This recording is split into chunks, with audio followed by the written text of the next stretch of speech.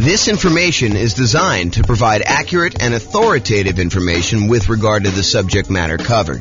It is offered with the understanding that the presenters are not engaged in rendering legal, accounting, or other professional services.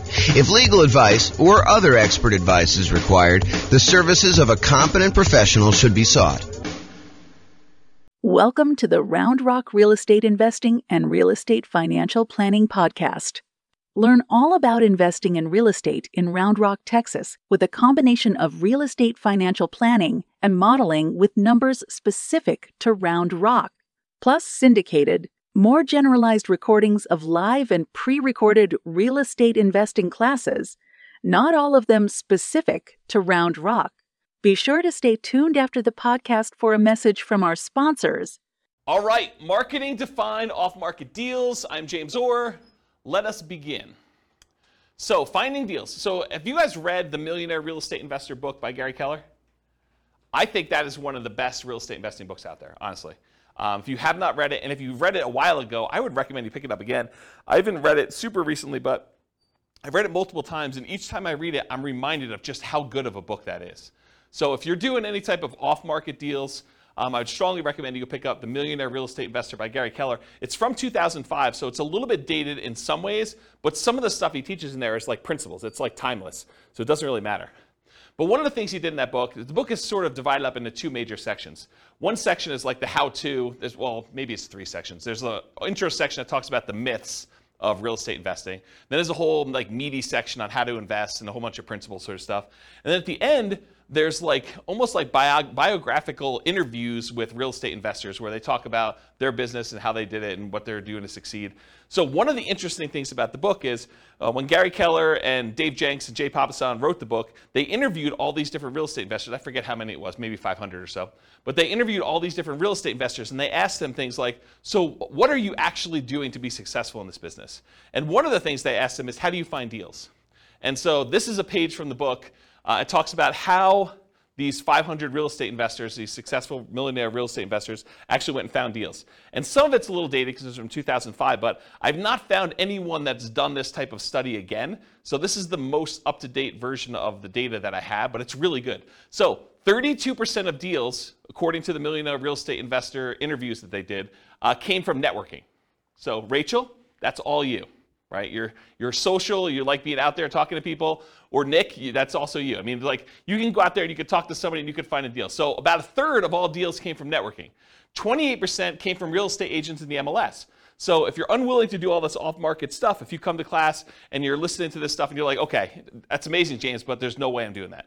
I'm not willing, not able. I just don't want to go and do all the marketing, talk to sellers, do presentations, follow up with them, make offers, get creative like that. I'll just buy stuff from the MLS. Okay, great. So about, a little bit more than a quarter of them came from real estate agents in the MLS. 10% came from driving and walking. We call this driving for dollars. You go look for dilapidated properties that have, 15 newspapers still sitting in the driveway, rotting. In the winter, the driveway is not shoveled. The grass is unmowed. Everything's overgrown. It's like properties that have been abandoned. And then you can go do like reverse lookups and try to find out who the seller is, try to contact them, reach out and try to acquire properties that way. So 10% from driving and walking, 9% from newspaper ads. Again, this was 2005. I doubt it's that high today. 7% from foreclosure listings. I also doubt it's that high today. We're at the period where foreclosures just bounced off their lowest they've been, as far as I know, ever. And so we're at these all-time lows for foreclosures at this point. It's sort of creeped up. And we're seeing an uptick in foreclosures, which, as a sidebar, you'll start to see news articles that say crazy stuff like this. It'll say, foreclosures are up 300%. So what does that mean? Well, if we only had one foreclosure last year, and now you have 3 or 4, then foreclosures are up 300%. So you gotta be really, really careful when you hear crap like that. Understand what the numbers mean. So if you had a really, really low number of foreclosures and now it's up 300%, Yeah, and you want to look at historically how it relates to, what you've seen. And it's not just that, it's gone up 300%, but there was 300% from almost nothing, right? So that's where we are right now, is that we were at almost nothing. We were in this unbelievably hot real estate market after we kind of dropped interest rates with COVID and everything like that. And the demand for properties was insane. You see 20 offers on a property. And so it's really, really hard to have a foreclosure when, even if you're behind on your payments, you go list it with a real estate agent, and over the weekend you get your property bid up and you're able to sell it and walk away with money. So it would take a lot for you to have foreclosure in that particular situation where the real estate agent couldn't come in and just help you sell that property. So we had really, really low foreclosures. Now I think we're going to start seeing an uptick in foreclosures, especially as the market softens. But it could take some time. It's not like these things happen instantly overnight. So that's my kind of side note there about that. But 7% were from foreclosure listings, and I do think that that will be a viable strategy moving forward. Right now, though, as we kind of do this recording in, what are we in, July? June? We're in July?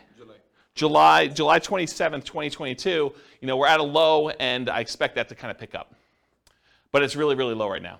4% came from for sale by owners. 3% came from the internet database research. 2% from targeted marketing, and 5% from other. So if you're kind of wondering where deals came from for at least these particular successful investors, that's where they came from. Any questions on this? All right, cool.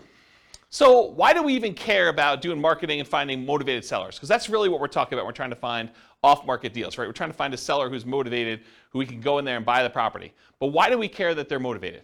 I think for two reasons. I think finding creative transactions. If you go watch the creative transactions class we did, was that 2 weeks ago? It wasn't last week, right? But last week was partnerships. So I think 2 weeks ago we did creative transactions. So go watch that whole 2-hour class on the creative transaction strategy stuff. And then also fixer-upper properties, trying to find distressed properties where you could buy at a discount to add value in some form or another and fix them up. So those are the two reasons I think you probably want motivated sellers. You guys think of any others? That's pretty much it, right? Take a drink. So the creative transactions, just kind of for the record, owner financing, wrap financing, loan assumption, the rent-to-own, lease-to-own, lease option, lease purchase family, agreement for deed, bond for deed, contract for deed, installment land contract, and then buying properties subject to the existing financing. So those are all the creative strategies. Go watch the creative strategy class. I can't cover a 2-hour class within another 2-hour class, which is probably going to go the full 2 hours, is my guess. All right, so when I like to think about this real estate entrepreneurship model of going out there and finding deals and doing the business of being a real estate investor, marketing to find properties, doing all this stuff, I think of it as a whole process and system that we have. And so I've taught classes in the past. I'm not going to do it anytime soon, but this is my visual of the whole business model. There's everything from your kind of goals and affirmations and stuff to the daily marketing checklist, which where we are right now is this sellers process of doing marketing to find sellers, but there's also marketing to find buyers and renters and private lenders. All the different seller checklists, your callback, your research, making offers, following up, under contract, bought it, inactive, all the buyers checklists, the dream team checklist, the property management checklist, and the different steps in that, and then the business management checklist. So tonight we're really focused in on just this one small piece, and that is the daily marketing checklist and finding sellers. How do we go and find off-market deals, sellers specifically? So this is the daily marketing checklist, and we're just covering sellers tonight. That's all it's saying there. Okay, so doing marketing. When we do marketing, marketing really is broken down into two categories: one-step marketing and two-step marketing. One-step marketing is where you can actually make the sale in one step. You put out a flyer, you give someone everything that they need to know on the flyer in order to be able to make a decision to buy or not buy, and that's done in one step. Real estate transactions are a little bit more complicated, and so those tend to be done in what we call two-step marketing. You usually do marketing in order to get a seller to raise their hand and say, hey, I'm interested, I want more information, and then you follow up and you do like more salesmanship or more information or kind of different steps in the marketing process in order to give them everything else they need to then make a decision to do that. So specifically with motivated sellers, we're trying to get sellers to raise their hand and request more information. We're not trying to buy the house on the first ad. Okay, so realize that the intent of the ads for all the stuff we're going to talk about tonight is not that we're trying to buy the house with the first ad. You're trying to get them to raise their hand and ask questions and be interested enough so that you can then talk to them, give them the information they need, answer all the questions they have, and then help them make a decision to either sell you their house or use something else. Make sense? All right. The right side of the desk. I was really fortunate. I had besides my father, who's also a real estate investor, I was really fortunate. I had a great mentor. He was a guy, lived in Houston, Texas, big home buyer down there. And he explained this concept to me. And the concept is being on the right side of the desk. Imagine for a minute you're like going to a bank. And you walk into the bank, you got your hat in your hand, you're like, hey, Mr. Banker, would you please be willing to loan me money? So he's sort of in the position of power. You're going there, and you're almost like begging them, to kind of loan you money. Do I qualify? Can you please help me? What do I need to do in order for you to loan me money? So as real estate entrepreneurs, real estate investors, what we really want to do is we want to be in the position where we're on the other side of the desk. We're on the right side of the desk where the seller comes to you and they say, so tell me how your program works. How can you buy my house? You don't want to be chasing a seller and trying to buy their house from them. You want them coming to you and saying, how does your program work? What can you do to help me? Here's my situation. Is this something that you can do to kind of solve my problems? So I prefer to have motivated sellers calling me saying, here's my situation. What can you do to help me? Versus chasing sellers and then trying to ask them, what's your situation so I can see if I can help? And I talked about the banker example. Here's one of the reasons why you want to do this, though. Imagine for a minute you're as friendly as Rachel and you want to go call for sale by owners. You want to go, for some torturous reason, you want to go onto Craigslist and everyone who advertises their property for sale, you want to get on the phone and call them up and try to have a conversation with that particular for sale by owner. And you really want to buy properties creatively. You want to buy property, subject to or with wrap finance, where they basically leave their loan in place and you take over payments on their loan. So one of the things you need to know if you're going to go out there and try to buy properties creatively is how much do you owe? And imagine trying to get on the phone with a for sale by owner who is in the driver's seat because they're the one advertising, they're the one taking the calls, and you're trying to ask them, so, Mr. Seller, how much do you owe on the property? They're going to be like, what? Why do you need to know that? The price is $500,000. That's all you need to know. You don't need to know how much I owe on the property. That's the problem with doing this sort of like chasing sellers. Now, if a seller calls you, very different situation. I think you're much more likely to get a compliance from a seller to be able to tell you how much they own a property if you ask them if they're calling you versus you directly try to chase them and call them. Now, that's not to say that all sellers that call you on your marketing are going to automatically volunteer that information. And honestly, with as much information technology and how much information is available in a lot of markets, you're going to be able to find this out by looking it up on the internet. However, I think if you're trying to make deals like this, you're much more likely to get compliance and to be in the right position of authority by having them call you from marketing. Does that make sense, everybody? Okay. All right, so a little story time. So this was probably 2008, 2009. 2009, I'd hired a full-time assistant to help out with marketing in order to buy properties. And one of the things we were experimenting with, and it worked out really well, is we would put marketing out there, and when they called in from the marketing, we had them go to a live answering service. And so they can call 24 hours a day. The answering service was staffed. It was like one of those, like, if you're a medical doctor or something like that, and you want like an after-hours call center where they're willing to take messages, and it's that sort of like answering service thing. And you can give them a list of questions you want them to ask anyone who calls in, and they write down the answers and they send it to you. I think it was by email at the time, and then sometimes they even record the calls and they'd send you the recording of it. So I was like, okay, let me do some experimenting, and this is what we ended up doing. So when we did like marketing out there, I think we were doing mostly postcards at the time. We did postcards out there, and then when someone called in the postcard, they got called into the answering service. And the answering service would ask these 3 pre-qualifying questions to someone when they first called in. This was completely the first contact they ever had. Okay? So imagine you're like, someone who received the postcard that says, we're interested in buying houses, and this is the answering service, and these are the questions that they're getting asked. So the question number 1 was, are you interested in selling a home? So they call in, they're like, hey, is James there? And they're like, nope, sorry, James is not here. Are you interested in selling your home? Okay, and if they said yes, they great. Do you own your home free and clear, or do you have a mortgage on it? Oh, I have a mortgage on it. Well, great. Are you looking to sell the property for what you owe? So within 3 questions of calling the answering service, we had basically made an offer to the seller calling in to see if they wanted to sell their property for what they owed. And if you're trying to buy properties creatively, subject to taking over existing debt, or if you just want to know like what they're willing to accept, if there's some motivation there, a seller who's willing to sell their property for what they owe is, in my opinion, a sign of motivation. And so this was a way to pre-screen sellers to sort them by motivation. Not to say that the ones that answered differently wouldn't also be deals, but these are potentially greater quality leads. Does that make sense, everybody? So this was a really quick way to do that. And I think if I were going to do a lot of marketing again, this might be one of the ways I'd set it up. Okay, so let's talk a little bit about some philosophy. So as a backtrack, before I talk about philosophy, this class is set up in the format of a lot of pre-information about marketing, strategy, philosophy, how things work. And then toward the end, there are lots of examples of marketing pieces. I'll show you a whole bunch of different postcards so you can get a feel of actually what people are sending. I'll give you some examples of door-to-door flyers type stuff, post-it notes.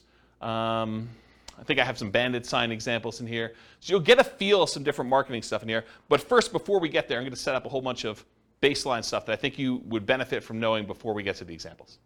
Okay, so this I'll outwork you mentality. Here's a quote here. It says, "Demand more from yourself than anyone else could ever expect." I think it's one of the basketball players. Anyone know what the basketball player was that said that? I should probably go look it up.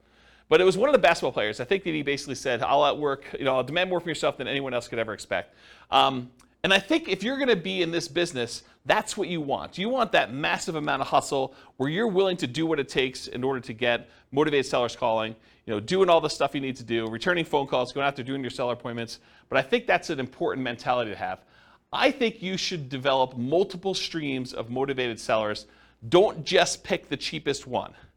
Because I think what happens, and this has happened to me in multiple businesses, because I didn't learn the lesson the first time or the second time, but you don't want to go and just do one type of marketing and rely on that one type of marketing in order to bring you deals.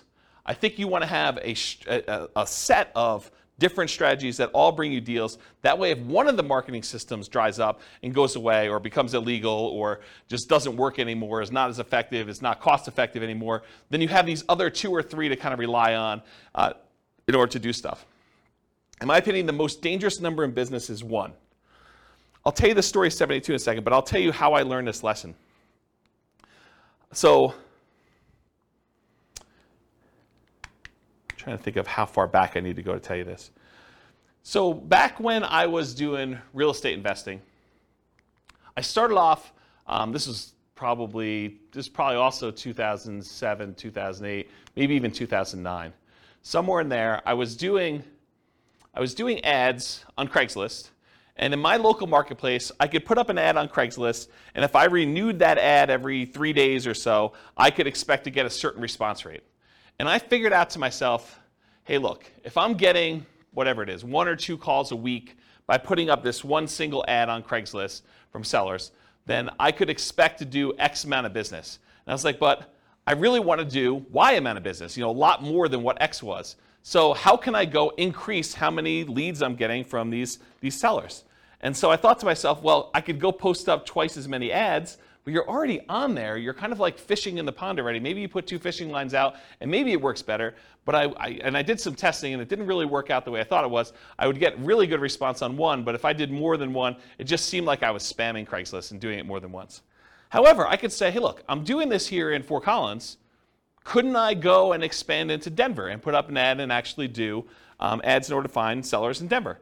And the answer was yes. So I could go do Fort Collins and I could do Denver. I was like, well, if I'm going to do Fort Collins and Denver, why don't I go and do Colorado Springs as well? So if I do, 1 in Fort Collins and, maybe I'm getting 2 calls a week in Denver because the population is a little bit bigger. Maybe I'm getting another 1 in Colorado Springs or, another 1 if I go to Pueblo. And I'm like, well, why am I just limiting myself to doing this in Colorado? Why don't I go and do an ad in Miami or something like that? And so I was doing all these different ads in all these different cities.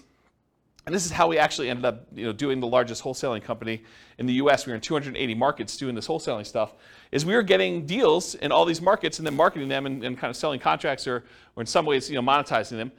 And so the challenge with this particular model was I was getting really low cost leads by doing this type of marketing. The challenge was eventually Craigslist didn't like it, right? Craigslist did not like the idea of us posting ads in all these different cities, and it was really a problem. But I was relying on one source of leads. if I had been doing Craigslist and direct mail and some voice broadcasts or whatever else, like all these different strategies we're going to talk about tonight, if I could have done all those, I could have been much more successful if Craigslist had shut down. But by Craigslist shutting down, we really had to push in order to keep doing it and get very creative in how we were going to solve this problem, when in fact I probably should have just gone and did some slightly different marketing in order to make it work. Does that make sense as to why I'm telling you the story about, don't just stick with one model because it's problematic for your business? Okay. So the story is 72. I'm going to kind of butcher this story. It's from Dan Kennedy, who's a famous marketing guy, not specific to real estate, but he's a famous marketing guy. And he tells this story about a dentist. And the dentist goes to a brand new town. He's never lived there before. He goes to town. He sets up a brand new dental office, and he crushes it. He's able to start this business. He operates it for a year or two, and then he ends up selling the business, packing up, moving to another town, and doing the same thing over and over again. And eventually, the dentists in the town that he kind of went to were like, hey, how is it possible that you're able to come to town and generate so much business and, really show us up by doing all this marketing, stuff like that? And the dentist says, well, I don't know one way to get 72 new patients every month, but I do know 72 ways to get one new patient every month, and I do all 72. And I think that's more the philosophy you want to have in real estate investing. You don't want to say, I've got one way to generate all the leads I want to have. You want to have several different ways to do it and kind of do one here, one here, one here, and just make sure that your costs are acceptable for all the different ones you're doing. You may have some ones that are really low cost, but maybe they're not quite as effective. You don't get the type of deal flow you need from that. Maybe one that you could scale up as much as you want, but it's more expensive, but it's still reasonable enough for you to keep doing it. And so maybe you do another deal or two per month from that, and then you do another deal, do another third one or fourth one, and you do as many different marketing strategies as you can in order to get the deal flow that you want. Does that make sense? Okay. All right, so how much to spend on a marketing test? There's lots of exceptions to what I'm about to tell you, but here's how I think about it. If you're trying a new marketing method, how do you know if it's successful? How much should you spend to find out if that marketing method works? You spend the amount of money it would typically cost you to acquire a deal, and you see if you acquire a deal. So if you say to yourself, look, I'm willing to spend $4,000, $2,000, $5,000, whatever it is for you, in order to acquire a deal that meets my investment criteria, and I'm going to go test a new marketing method, I need to spend that much money, whatever is acceptable for me from other marketing things that I know are working, that I'm finding deals with, in order to see if that generates deals for the same cost or better. I think that's a really good just rule of thumb for you to get there. So if it costs you $5,000 to do it, and now you're going to do a sponsorship ad on the newspaper, the newsletter thing for, a certain neighborhood or something like that, and it costs them, $500 a month in order to do this thing on the monthly newsletter, well, then realize you got to do it for 10 months to see if it's effective. You can't do it for 1 month and say, this didn't work. Or you can't do it, and if you get a deal the first month, you can't say, this did work, right? You got to look at it over a period of time and see that if it's consistently performing for you. And ideally, you don't look at your cheapest method. You don't compare a new test you're doing to the least expensive way you can acquire a deal. You could argue that you probably should do your most expensive, acceptable one, right? The one that you're saying, okay, I don't like paying this much, but I'm willing to pay this much to test this new marketing thing and see how it performs over time. And if you're going to do free stuff, if you're going to do, calling for sale by owner or, door knocking or things of that nature, make sure you put a value on your time.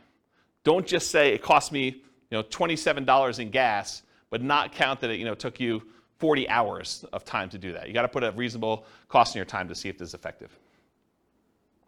All right, any questions on how much to spend on a marketing test? Cool. All right, here's some other additional marketing beliefs. There is no failure, only testing and feedback. That's from neuro-linguistic programming. It's a kind of philosophy of neuro-linguistic programming, and I think it applies to marketing as well. You don't fail doing marketing, right? You do a marketing test, you say, did I get the result I wanted? No. Okay, now I got feedback. That particular way of doing it, that headline, that particular marketing piece, this particular group of people that I marketed to, that did not work. I got feedback on it, let's change something up. Maybe it's the message, maybe it's the people, maybe it's the media I'm using. Quote from Tony Robbins, there is no such thing as failure, there are only results. Similar idea. Thomas Edison says, our greatest weakness lies in giving up. The most certain way to succeed is always try just one more time. If you're not making the money you want and you have a reasonable profit margin, which you do in real estate investing, then you have a marketing problem. That's the challenge you have. So will it work? No one knows until you test. Marketers do know this. You have to test in order to find out if something works. You change one variable, you test again. One of my personal biggest aha moments was discovering if I wanted more motivated sellers, I needed to do more marketing to have them call me. It was like, I know how to generate a motivated seller call. Why am I not spending the money to do the marketing? Once I got that, I'm like, this just makes perfect sense. It's like money in one side, calls out the other, put a little time between them and a little bit of work and effort, deals on the other end. So hold your marketing ruthlessly accountable for results. This implies you are measuring the results you're getting. You have to actually measure and keep results and know what you're getting. I personally believe you need to get good deal flow, have enough deals coming across your desk so that you can see a reasonable number of deals and start sifting and sorting. You're not trying to convince all sellers. And we'll talk about this when we talk about lazy and poor marketing, but the challenge when you're not willing to spend money and have enough deals coming across your desk and you're doing like poor type marketing where you're willing to put in time and effort into it is you work so hard to get a seller that when you finally find one that's motivated, you try every possible way to make that deal work. But sometimes the seller is motivated, but the numbers or the deal just doesn't make sense. Like you're trying to buy a property, it's worth $400,000, they owe $420,000. You're like, the guy's motivated. Yeah, he's motivated, but you can't make that deal work. You got to just move on to the next deal. And if you had 10 other calls coming in that day, you'd be able to move on. The challenge is you only had one call that week, and now you're trying everything. You're coming to class, you're asking me, James, so I got this motivated seller. He wants to sell me the property. He owes $420. The property's worth $400. Pass. That's my solution. It's like I'm not trying to get creative and make a non-deal a deal for you, right? But if you had 9 other calls that day, then you move on. Otherwise, you're like, there's got to be something in here. What's the old joke about the kid and the pony? There's got to be a pony in here somewhere, something like that. I don't know. Anyway, so stop trying to convince all sellers. You're not trying to do that. You're sifting and sorting sellers. Start focusing on emphasizing solutions you can offer that would be good solutions to you and good solutions to that seller. The language of, well, here's what I could do. Would that work for you? Makes a lot of sense. Only 25% of leads are legitimate and should advance to sales. And that's from Gleanstar Research. Only 25% of leads are legitimate and should advance to sales. Not every one is going to be a good fit for you. You're not trying to have a 100% conversion rate. That is not your goal. We'll talk about conversion rates in a little bit. All right, feast and famine. You got to keep the pump primed even when you're drinking from the fire hose. Don't turn off the marketing and then turn it back on when things die out, because it takes time to get everything going again. You want to keep your motivated seller pipeline filled. What I did is I figured out my numbers, and then I sent out enough marketing to get 1 call per day, my ideal pace. That's the pace I wanted to work at. So I figured out, after doing it for a little while, hey, look, I get about a call for every X number of postcards I sent out. I think it was like 140. I think that was my number. So for every 140 postcards I sent out, I would get about 1 phone call. And sometimes you'd get like lingering ones, but that was like the 1 phone call within a reasonable amount of time. And then you get the lingerers who saved it and they call you 6 months or 3 years later. Okay? Which you do, you get those. You get a little bit of like build up over time. But I was like, hey, look, if I want to call a day, I send out 140 postcards. So you don't have to do this, but I wrote software where I had the list of people I was mailing in a database, and I just exported 140 of them a day straight to Click-to-Mail. And I would send out the postcards that way. Okay? And that would give me about what I needed. Sure, there were days when I didn't get calls. There were days when I got more than 1 call. But it was about that pace. And I didn't start it and stop it. Right? Or you could work backwards from your ideal goal, and we'll talk about how to do this in the modeling spreadsheet. But you could say, look, I want to buy X number of properties. That means I need to do this number of phone calls. This means I need to put out this amount of marketing. So you can work backwards from your ideal as well. Okay? All right, looking inside and outside the industry. So study what other people are using inside your industry and outside your industry in order to find ideas of what kind of marketing to do. All the marketing that real estate agents use to find sellers for listing, that's what you're doing too. If you ever thought about it that way, real estate agents are trying to market to find sellers who haven't yet raised their hand and say, I want to sell my property. And they're trying to find those so that they can help them sell their property and get retail price. You're doing the same thing. You're trying to find sellers that want to sell properties. Your criteria for what is a seller that you could help is probably different, but you're still doing the same type of marketing. Or real estate agents sometimes are looking for buyers, which you might be as well when you get your property, or tenant buyers, or tenants. So you can look inside your industry for ideas. But don't just get laser focus on everything inside the industry. You could also look at what's happening outside the industry, what's working that other people are not doing, and bring it into your own business. So there were not a lot of real estate agents when I started doing these real estate investor classes that were teaching investor classes in order to generate clients in their brokerage. But there were financial planners who were. Financial planners were doing, a little lunch and learn or dinner thing where they'd come in, they teach a class on how to optimize Social Security, and they would use that to generate clients. Why weren't real estate agents using that? I don't know. I just started doing it. Same idea for your stuff. Look outside your industry for people that are doing something else, and then see what you want to adopt for your business. Okay? All right, so I know I could. I don't know if I will, but I could do a whole class on this particular spreadsheet. And the last time I taught a class on this particular spreadsheet was in 2016. I did a whole class that literally just went through each box in the spreadsheet, and I talked about my assumptions and how each step worked and everything. What this spreadsheet is, it's a way for you to model how much work you need to do at each step in the process in order to do deals as a real estate investor. So each block is a discrete step, and each block tells how much time you spent there, how much money you spent there, how much money you made there, and it kind of walks you through what happened in this block, and then each block between the blocks tells you what your conversion rate is. So for example, this first block is sending out postcards. If I send out 10,000 postcards and I get a conversion rate of 0.4%, so 0.4% of the postcards that get sent out become a call into me.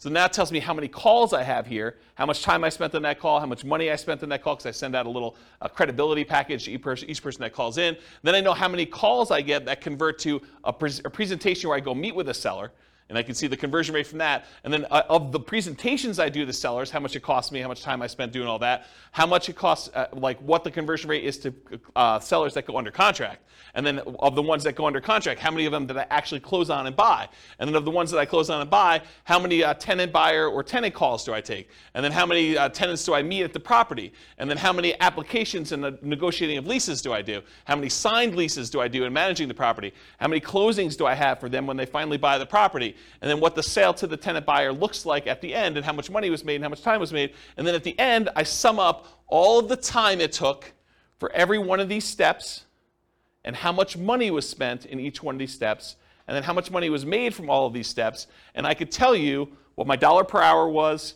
and what my conversion rate was, and how many houses I sold. So now I can go back in here, once I know all my conversions and I got my costs and times and everything, I can come in here and say, okay, instead of sending 10,000 postcards, what if I sent 5,000? And it trickles all the way through and tells me, okay, now you're going to get this many calls and this many tenant buyers and so on. And then it'll tell you here at the end, you're going to do one deal and it's going to be this amount of money, or 2 deals, or whatever it is for you. And you get to look at all. Then I added a whole bunch of additional things, because every once in a while you'll do a seller presentation and you're not going to buy it yourself, you're going to wholesale it. Or you're going to list it if you're a real estate agent, because you're going to do that too. Or you're going to do something else from the tenant buyers that call in. You're going to help them buy a house if you have a real estate license. Or you're going to help them buy a wholesale deal, like wholesale retail. And so you can look at things that happen in parallel. So of the marketing that goes in, sometimes those get split off and you're doing additional things. You get a certain number of wholesale deals or listed properties, or other tenants that you're going to help buy a property, tenants that you call in originally and you can help them buy a property, and you can look at all the dollars, and then you can sum up the whole thing and find out, for this amount of spend on my marketing, how much should I make total from all of these different things, and how much time did I spend, and what's my dollar per hour? And then you can see which ones are most profitable, which ones are least profitable, and so on. So if you know, I want to do one deal here, and all these are other 0, right? You can say, I'm not doing any of these ones, but I want to do one deal here. You can toggle all of the numbers on the front end to find out how much you do need to spend to do that deal in whatever time period you're doing. Does that make sense? So that's the short version of the 2-hour class I teach on that particular thing. And you can download this spreadsheet. I'll put a link to it in the show notes. Okay. Any questions on this? Is that helpful, though, the idea? Wamsi, yes. So my question is, so this is just for one marketing strategy when you post postcards, right? So this can be duplicated to multiple strategies, right? Yes, Wamsi. So the question was, in the one that I'm showing on the board, it is for one marketing strategy, postcards. You could do postcards and add another box for door-to-door flyers or for doing pay-per-click ads or doing search engine optimization. But you need to figure out what the equivalent time and money spent is and all that is. And then you could have them all go up and add into this field initial calls. Or you could do as different ones, because if your conversions are different for different types of lead sources, you may want to have certain parallel steps, and then eventually they all merge together into something and kind of expand out. So yes, you could do it that way. For this one, I simplified it. It's only doing postcards. Got it. Yep, good question. Any other questions? Cool. Is this helpful? Crazy stuff? Yeah. Okay, target profit. So it can vary depending on your market, but in general, I'm going to pull out a number and say $25,000 per deal, or 10% of purchase price to adjust for higher, lower price houses. Now you could decide, hey, my profit margin is 50K and my houses are really cheap, or you could say, hey, look, in my market, it's really, really hard to get a deal, period. I'd be happy with $15,000 or $10,000 or whatever. And then you could also say, look, I want $20,000 base plus $10,000, $15,000, $20,000 for each year that I hold the deal. Because you may decide, hey, look, I want to make $20,000 up front when I buy this, but in addition to that, if I'm going to hold this property for 2 or 3 or 4 years with a tenant buyer in there, I want to make extra profit per year. And you figure out what your numbers are for you making sense, and then you do that for that. And then I think, again, this varies a lot, especially with inflation type marketing you're doing, but to spend $2,500 in marketing to net $25,000 seems like a reasonable ratio to me. Okay? That's a 10-to-1 profit to marketing ratio. For every $2,500 you spend, plus some labor, because there's definitely time involved, as I talked about in the last spreadsheet, plus some labor. So for every $2,500 you spend, you make $25,000 on the deal on the back end. For every $100 you spend in marketing, make $1,000 is another way to think about it. In a more normal market, maybe your numbers go up to 20-to-1. So $2,000 for every $100 you spend. And in really, really hot markets, it might be worse than that, right? You may have to spend more money in order to get a deal and still only make the $25,000. Okay? Any questions? All right, so goal. So if you want to do 20 leads a month, budget about $2,500 a month or whatever your marketing dictates that you do. You buy one house per month. If your goal is 40 to 60 leads a month, you budget $5,000 to $7,500 a month. You buy 2 to 3 houses per month. Now realize inflation, how hot or cold the market is, market temperament, may force these numbers up. Okay? Occasionally, someone will come to class and they'll be like, James, $2,500. I wanted to do nothing down deals. $2,500, that seems like a lot of money to do a deal. Well, if you were going to go buy a regular property and do a regular loan, just to get the loan, the cost to do the loan could be $2,500. Not including anything else. I mean, you're probably still doing a lot of these costs if you do it, but you're going to have inspection stuff if you're going to do inspections on a property. You may have an appraisal done. May not have an appraisal done if you're just doing something creatively, but to do that. What's an appraisal run these days? $800, $900, somewhere in there? Just to do that, right? So $2,500 seems like a deal. Any questions on this? All right, motivated sellers for lazy and poor folks. So lazy methods are more time than money. You have more time than you have money. I'm sorry, lazy method. I was like, that doesn't make sense to me. Lazy methods are more money than time. I was like, yeah, that doesn't make sense. So more money than time. You're willing to spend money because you're unwilling to do manual labor in order to find motivated seller leads. It's easier to scale up in size. You just spend more money, you get more leads coming in. It's harder to scale up when you're doing poor marketing methods because you have a limited amount of time that you can spend. Okay? You sift and sort for great deals. You get enough leads coming in where you're just basically saying, this is what I can do to help. Does that work for you? They say no. Great, you follow up, but otherwise you move on. You're not trying to force a deal. With poor methods, you have more time than money, and you're willing to invest that time to find motivated sellers. It tends to be time intensive and therefore harder to scale. You tend to want to work or overwork every lead, leading you to try to make non-deals or bad deals into deals. There is some overlap between the two. One example is bandit signs. If you buy bandit signs, which are relatively inexpensive, and you go out there and you're manually putting them in yourself, driving all over town and doing 10 hours worth, that's more a poor marketing strategy. If you buy bandit signs, you hire someone else to go do it for you, that's more of a lazy strategy. Okay? All right, so here are the lazy methods. And I'll tell you which ones I've done. Billboards and bench signs. I have not done that. But you could go get a billboard that says, we buy houses, call this number. You could go get a sign on the bench where people are waiting for the bus that says, we buy houses, call this number.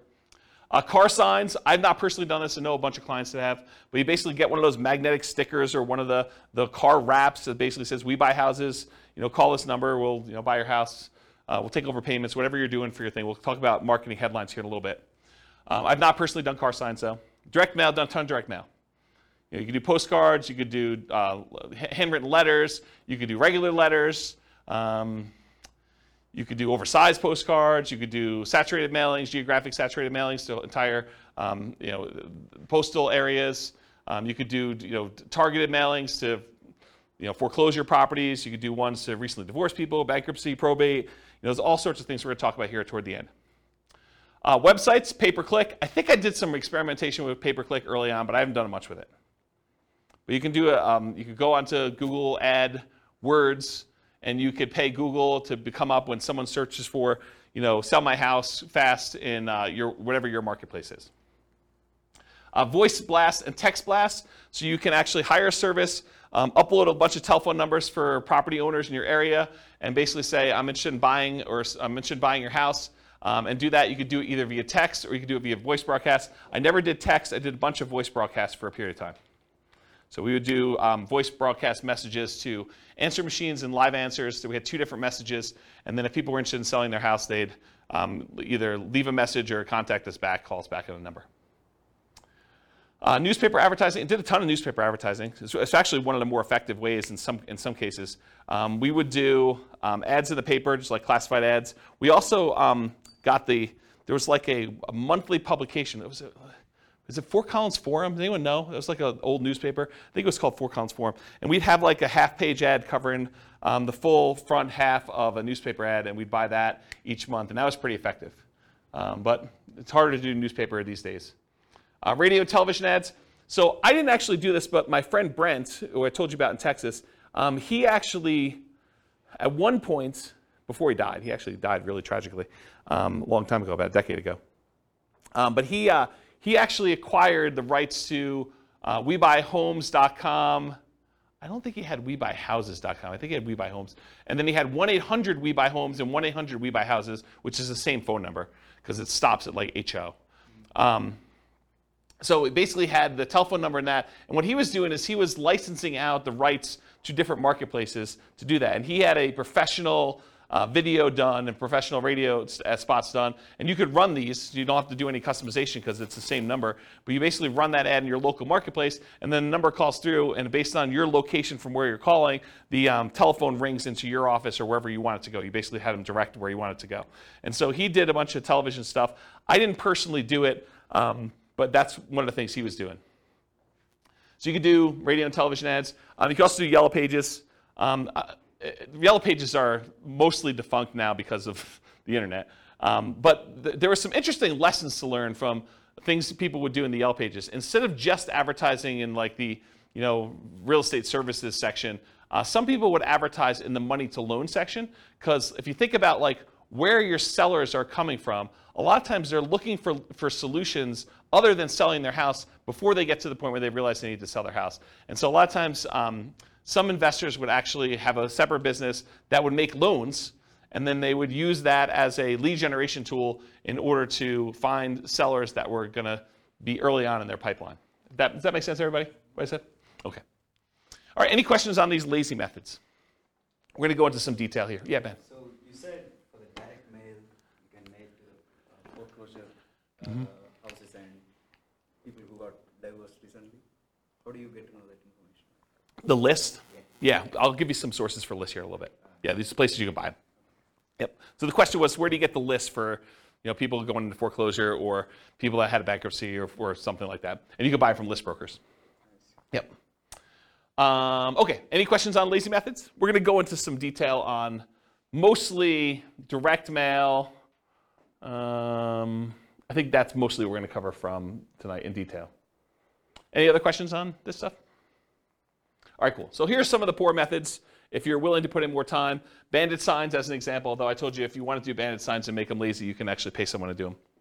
But bandit signs are those yellow corrugated plastic signs that go out there. You may have seen them, says, lose weight now, or, you'll see them in new construction neighborhoods where people are advertising, sign up for this internet service or sign up for Comcast or Xfinity or whatever it is. So you'll see those types of signs, or you'll see them sometimes for like churches.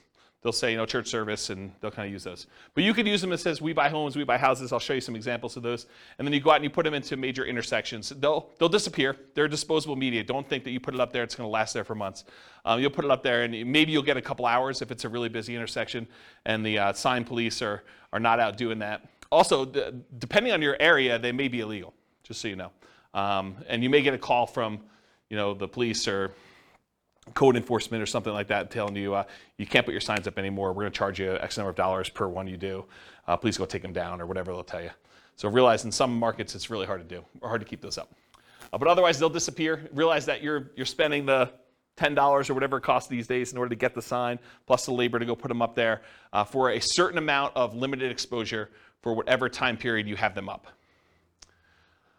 Business cards, I'll show you an example of a business card with a little twist on it here in a little bit. But if you want to see good examples of other real estate investors with their business cards, go to investor meetings and ask them to see their card. Go talk to other investors and ask them if you can have a copy of their card and see what they're using.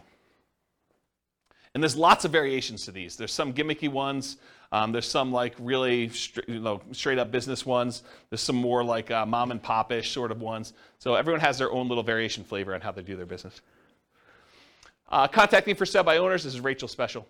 She's going to call the for sale by owners because she's really social. So she's going to go call for sale by owners. You can go on a Craigslist or any other place they're marketing and just make phone calls, reach out to them, ask them if they're interested in selling their property. If you're interested in this strategy, there's a decent book. Wendy Patton put out a book. This is probably a 15-year-old book at this point. But her book is called How to Do Lease Options and Subject to Deals. And she talks about a strategy of calling for sale by owners and trying to get them to lease option the property to her or buy the property subject to. And in the softer market, I think it would work great. Not something I'm willing to do. I'm an introvert, in case you can't tell. So contacting for sale by owners, that's one of the things you could do. Door knocking. Someone laughing that I'm an introvert? You can go door knocking. So you can go door to door and actually try to buy houses that way. Anything interested in there? Door to door flyers. We'll talk about some examples of those. I'll tell you a story about this. So my father was a real estate agent, and he was the #1 agent in his office using this strategy, using flyers. And so here was his little niche. I'll kind of tell you his little secret sauce of how he kind of became #1 agent in his office. And I think this does apply in some ways to real estate investors, although not the buy side. Here's what he would do. So back when he was a real estate agent, the HUD and VA foreclosure list would come out every, I think it was Tuesday. I don't remember exactly the day now. But I think it was like Tuesday morning.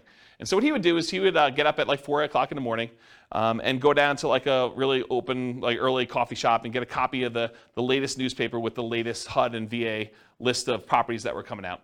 And as a real estate agent, anyone could market the government's HUD foreclosure and VA foreclosure list. So you can go, any real estate agent with a license could go and market these. So what he would do is at 4 in the morning, with his coffee and his paper in hand, so he would drive around to the new list. Maybe there were 10 properties or 20 properties on there, I don't know, depending on the week. So you'd go look at the properties, see like, oh, this one looks interesting, and this one looks interesting, this one looks interesting. And he'd pick, half a dozen properties or a dozen properties, and then he'd go back to our home office, and he had a copy machine there. And he would he'd hand write out a flyer. He had a flyer template, had like 2 little bald eagle, like U.S. official looking symbol looking things in the corner and said HUD foreclosure, VA foreclosure. If you're interested in buying this property in your neighborhood at, and have fill in the blanks, 1, 2, 3, 4 Main Street, it requires X dollars down and with X dollars down, your payment would be X per month with, you know, your whatever this interest rate assumption was and all this other stuff. So he basically had this like little one-page flyer. And he printed up 150, 250 flyers, whatever it was, that would kind of saturate the area around that particular property. And then as a teenager, I would go deliver flyers all day. And so I'd go out and walk the 200 nearest houses to that particular property with that particular flyer. And on the back, he had all, like, 6 or 7 different properties with just a summary of them in case you're interested in any other ones. And he would just put out, 200 flyers or so per property, 10 properties or so a week, somewhere around there. And he'd sell a bunch of them, a couple a week, where he was just out there doing that. And so if you want to do flyers can be really effective for finding, in this case, buyers, but it could also be effective for buying sellers as well. We've done some flyer type stuff, mostly door hangers and sticky notes is what I've tested. I haven't done as much flyering for that stuff. And by the way, I've not done door knocking personally. Okay, so we'll talk about some sticky note stuff. Driving for dollars, we talked about that, going around trying to find abandoned properties, dilapidated properties. Flyers and free flyers. So the flyer method we've kind of talked about, but the free flyer method I think is interesting enough. So for somebody who doesn't have a lot of money, you can go find 3 other businesses that are non-competing with you, the pizza guy, the car wash guy, the homeowner's insurance guy, whatever it is, and you could get them to each be willing to pay 1/3 of the cost to deliver 500 flyers to a particular neighborhood. And it's 1/3 because you're going to have 4 ads on that page, them 3 and you, but you're not paying. You're kind of riding free by coordinating this all with the 3 different businesses and having the printing done and having them delivered and all that stuff. So you charge them 1/3 of the cost to have all the printing done, all the delivery done, and you're kind of taking 1/4 of the flyer space in exchange for you organizing it. So you can have an unlimited flyer budget if you really wanted to, if you're willing to put in the effort and do manual labor to do that. Okay? Networking, we'll talk about an elevator speech here in a minute, but Rachel loves to get out there and talk to people, as does Nick, and he can go and find deals that way. Real estate agents, that's another way to find deals that doesn't require a lot of money. Posting ads, if you're going to go willing to go on like these websites like Craigslist or places like that, you can put some ads up there. Promotional clothing, the We Buy Houses t-shirts and We Buy Houses, sponsoring the baseball team and stuff like that. You can also find real estate wholesalers and bird dogs who are willing to go out there and find deals, and then they'll sell them to you for a fee. So realize you can go do that. And then websites, you can do search engine optimization so that your website comes up for people searching for Sell My Home Fast or We Buy Houses in whatever market you are, so that your website comes up for that. Or you can do content marketing, write articles that are solving the problems of the sellers that are trying to solve their problem. I can't afford my payments anymore. What can I do? How can I borrow money to stay in my home? And you write solutions to those problems. And if that solution doesn't work for them, they may want to have you out there to buy their house by having a little ad on there. Or doing social media. Okay. Any questions on poor methods? Have you seen any numbers on anything social media related on conversion rates and how well it's done next to some of the other? No, I haven't seen actual numbers on the conversion rates for social media. My guess is that they're really low because I know the stuff for real estate agents. I mean, in general, if it doesn't take much time and effort to do, it's usually not that effective, right? So that's been my experience. All right, any other questions? Cool. 3 M's of marketing. So whenever you think about marketing, there's really 3 M's to do this. This is Dan Kennedy stuff. The market, who are you marketing to? The message, what are you saying to them? And media, how are you getting your message to your market? So we're going to look at each one of these in detail. So the market, who is your ideal market? If you're wanting to get owner financing, you got to be marketing to properties that don't have mortgages, something that's free and clear. About 1/3 of the entire real estate market is owned free and clear. They do not have a loan in their property at all, and that's according to the U.S. Census data. If you want to go buy a property from somebody who may not be in touch with what's happening in your marketplace or may have inherited a property, you can focus on out-of-the-area owners or absentee owners. You can go look up a list of property owners where the tax bill is being sent to an address other than the property address. And there's variations on this absentee owner list. There's ones where the owner's address is just another address inside the city, or the owner's address is in another town, sort of somewhat local, or the owner's address is in another county or another state or out of the country. So you could pick whatever list you want to focus on in order to find sellers that are whatever distance from the property that you want. Let's see here. Distressed sellers, so find lists of people that are in foreclosure or pre-foreclosure, or that recently got a divorce or job transfer or had some other type of loss, like a fire in the property or something like that. So some other thing that is distressing the seller, and you can find some of those lists. Some of them are harder to find. Job transfer is probably really hard to find. A lot of the other ones you can probably find pretty easily. House characteristics, maybe you only want to buy duplexes or triplexes or fourplexes. You can kind of narrow your list down and market only to those things. You only want to buy 4-bedroom properties, or properties that have at least 2 bathrooms, or properties that have oversized garages, or properties that are horse properties, or properties that you can bulldoze the property down and do some type of development on it, or you could do things based on lot size. You don't want to have too big of a lot, or maybe you really do want to have big lots. Whatever it is that you want to do in order to do characteristics of the property, you can kind of market to that particular list. And then anything other than that, bankruptcy, divorce, whether that people who recently got married, probate, or assisted living, you can kind of focus in on whatever niche you're trying to serve. Any questions on market? All right, this picture is from the Millionaire Real Estate Investor book by Gary Keller. And in this, he basically determined which part of the real estate market was ideal for real estate investors. And so there's 4 different characteristics he's measuring here. How well they cash flow, how much hassle they have, how much appreciation they typically have, and how liquid they are, how easy are they to get in and out of. And he talks about low-end properties, average properties, and high-end properties. And then he shows you, on a scale of cash flow, whether it's low or high or medium, hassle, low, high or medium, appreciation, low, high or medium, and liquidity, low, high, medium. So for example, liquidity, low-end properties have low liquidity. Okay? Then it goes up, and for the average property, they have relatively high liquidity. It's easy to buy and sell them. And then as they get more expensive, they also have low liquidity. As for appreciation, properties on the low end tend not to appreciate as fast as properties in the average, and properties on the high end are about medium. Okay? For hassle, low-end properties tend to have the highest hassle, average properties tend to have the lowest hassle, and high-end properties tend to have high hassle as well. And then low-end properties tend to have the best cash flow, average properties tend to have intermediate or medium cash flow, and the high-end properties tend to have a little bit lower than medium, but not quite all the way to the low cash flow. So if you look at where are these curves at their best, and you'll find that it's not the very, very low end, and it's not the very, very high end. The great deals tend to be at like the quartile, about the 25th percentile of the marketplace, and good deals tend to be in this kind of like median section around the 50th percentile. So have you ever heard me in another class say, we typically like to invest in the second quartile. You don't want to be buying the cheapest stuff. Although, as I say this, there are niches where you could decide, hey, listen, my specialty is low-end properties, or my specialty is luxury properties. And you can make that work. But in general, the kind of sweet spot is that second quartile, not the cheapest stuff, and usually below the median.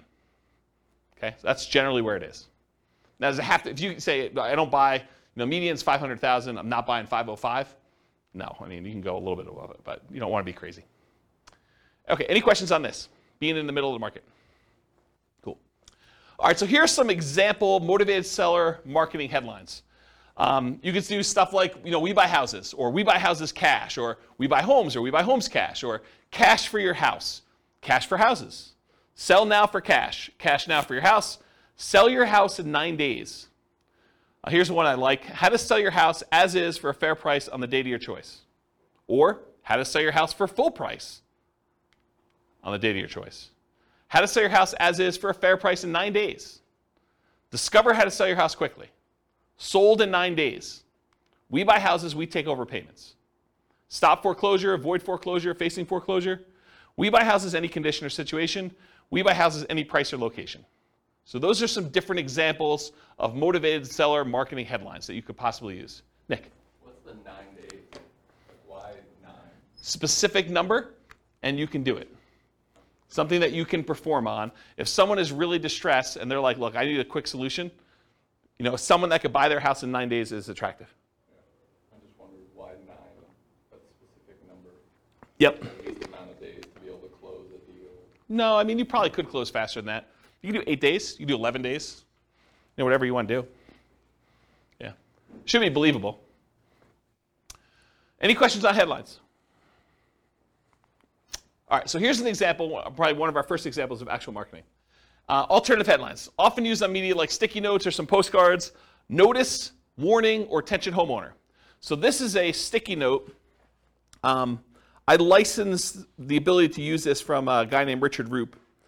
He does a bunch of marketing stuff for real estate investors. And so this is the example that Richard Roop uses. We've done these and they've worked really well. In fact, I have a funny story. So on this thing here, when you print them out, this shows up in blue. It's like Richard's initials and number 37. And we don't change it. It's always 37, no matter what it is and who it is. So I get this really nasty phone call from a seller who's like, if you ever put this sticky note on my door again, number 37. So she's all mad and worked up, and you can hear her crumpling it up in the background and throwing it away. So she's just really worked up. There's only like 3 or 4 really angry people in the world. They just move around a lot, so you'll run into them. But there's only like 3 or 4 of them. But anyway, you put these on the door, and you'll get calls. You'll get some nasty calls, but you'll also get some good calls on it. And so the postcard basically says, attention homeowner, companies now looking to purchase several houses in your neighborhood. Are you looking to sell soon? Blah, blah, blah, blah, blah. Call our 24-hour recorded message line. Remember, we're doing 2-step marketing. This is not enough to sell a property, right? Not enough to get them to convince you to sell them your property. So 24-hour recorded message gives them more information. Or go to our website and get more detail on that. Submit your property information. And then if you're not looking to sell, keep this one or send it on to a friend, sort of thing. Okay? Any questions on like the sticky notes example and some headlines for that? Make sense? Okay, cool. So you want your message to match with the market you're doing. Make sure that your message matches the market you're trying to reach. We buy houses, we take over payments. If you're kind of marketing to free and clear properties that don't have a mortgage on them, does we take over payments make a lot of sense?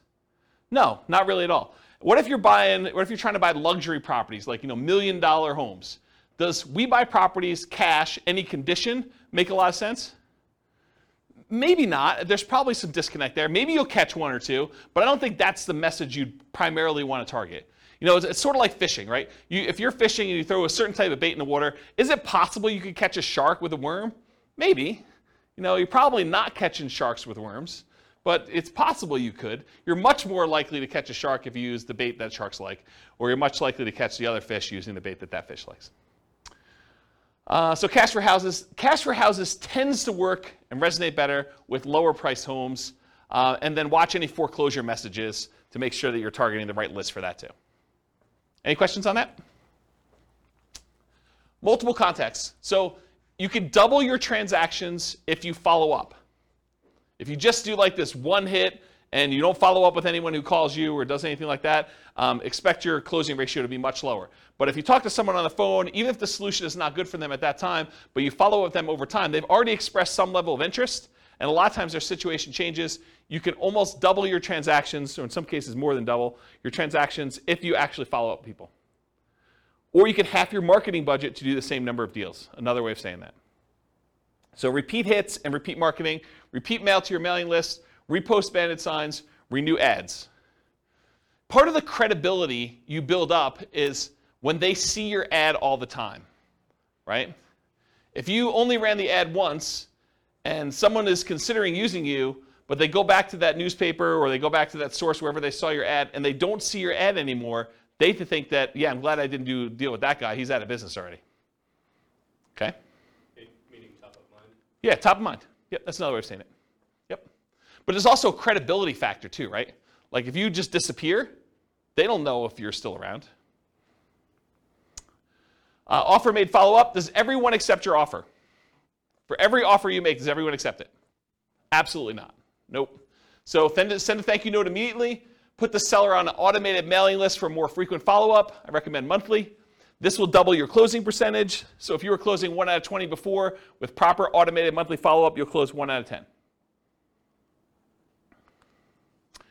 Credibility packet and testimonials include a benefit-laden information about how you help sellers, plus testimonials. Often you'll mail this out as soon as the motivated seller calls and we have their mailing address, and then bring a copy with you when you meet the seller for the first time and give them a copy even if you sent them one in the mail and say, here's some propaganda about me in case you haven't seen it. I'll put a link in the show notes to my credibility packet so you can see it.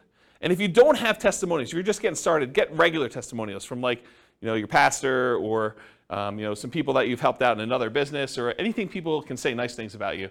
The better, more specific to real estate is, the better. But if you don't have it, work with what you have. Any questions on credibility packet testimonials? Cool. Commit to improve your response rate in all your marketing. So each marketing campaign that you do is a horse race. You always want to be testing one variable with two options to find out which one's going to win. It requires you to measure your results so that you can improve them. Focus first on testing headlines to get the maximum response. So headlines are the easiest thing to test. It's often the biggest impact.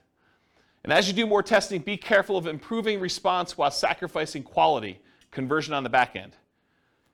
For example, you could boost response by saying full price instead of fair price, but it might be at the expense of getting acceptable deals to you. So you can get more calls, but maybe you're not converting as many because you changed your wording. Does that make sense? Okay. More ways to respond tends to increase response. And then other things to test beyond copy might include 800 numbers versus a local number, your website, your email, your fax. Although faxes are kind of going out of the way, people still use them, especially older people. Any questions on this? Cool. Ratios. So there's 3 different books that I'm aware of that have actually cited how many deals you need to look at, how many offers you need to make to get a certain number of deals done. These are the 3 books. Real Estate Riches by Dr. Dolph DeRoos. It's part of the Rich Dad Real Estate Investor series, Robert Kiyosaki's guy. But the actual author is Dr. Dolph DeRoos. And he talks about the 100-10-3-1 rule. You have to look at 100 properties, you make offers on 10, you get 3 accepted, you close 1 deal. Carlton Sheets, who's been off the air for a while now, his no down payment course talked about the 50-1 rule. So you have to look at 50 properties, talk to 50 sellers in order to get 1 deal. And then the Millionaire Real Estate Investor book by Gary Keller and others, he has the 30-10-3-1 rule. So you look at 30 deals, you make offers on 10, you get 3 under contract, you close on 1. And then Weekend Millionaires Frequently Asked Real Estate Questions by Mike Summey and Roger Dawson. That book talks about a 30-1 ratio. Look at 30 deals, get 1. Really, if you're looking at the top 5% of properties, you're trying to find the best deals, right? You need to look at about 100 properties in order to find the top 5 properties to do that.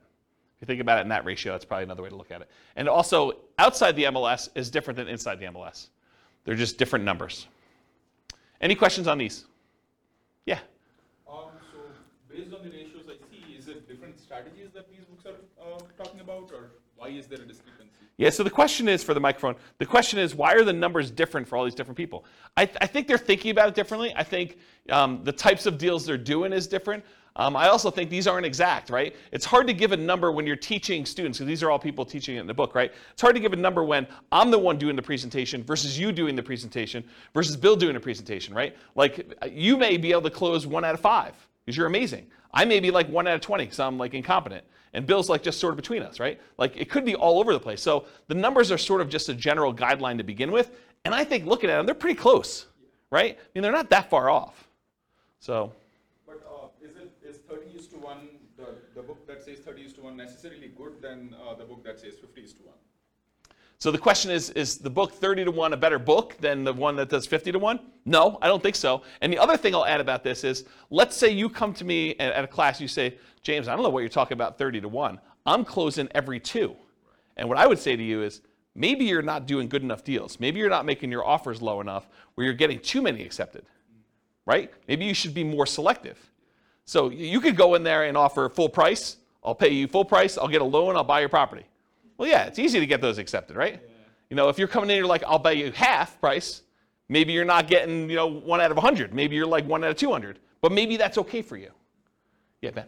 Just a thought too on that. I think when you have a better ratio, maybe you're just doing more targeted marketing so that the leads that you initially get are higher quality leads. I think they're more expensive too. Yeah. So.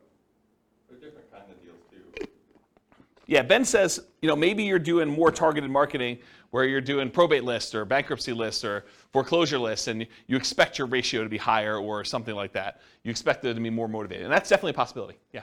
Because Dolph does like 100-unit commercial, 100-unit apartment complex deals and stuff. Yeah. So we're talking about different types of deals in there. Absolutely. I mean, there's lots of variation in this, right? I'm just trying to pull these out of different books to show you at least what some have said. And if anyone knows of, on the recording, if anyone knows of another book that gives numbers, or even another website that actually gives numbers based on some data, I would love to know about it. So feel free to reach out to me via email. Any questions on ratios? Cool. All right, testing versus buying tested marketing. So you could write your own marketing. I mean, I'll show you some different examples. You can go find a ton online. You can go write your own and kind of use that and test it with your own marketing dollars.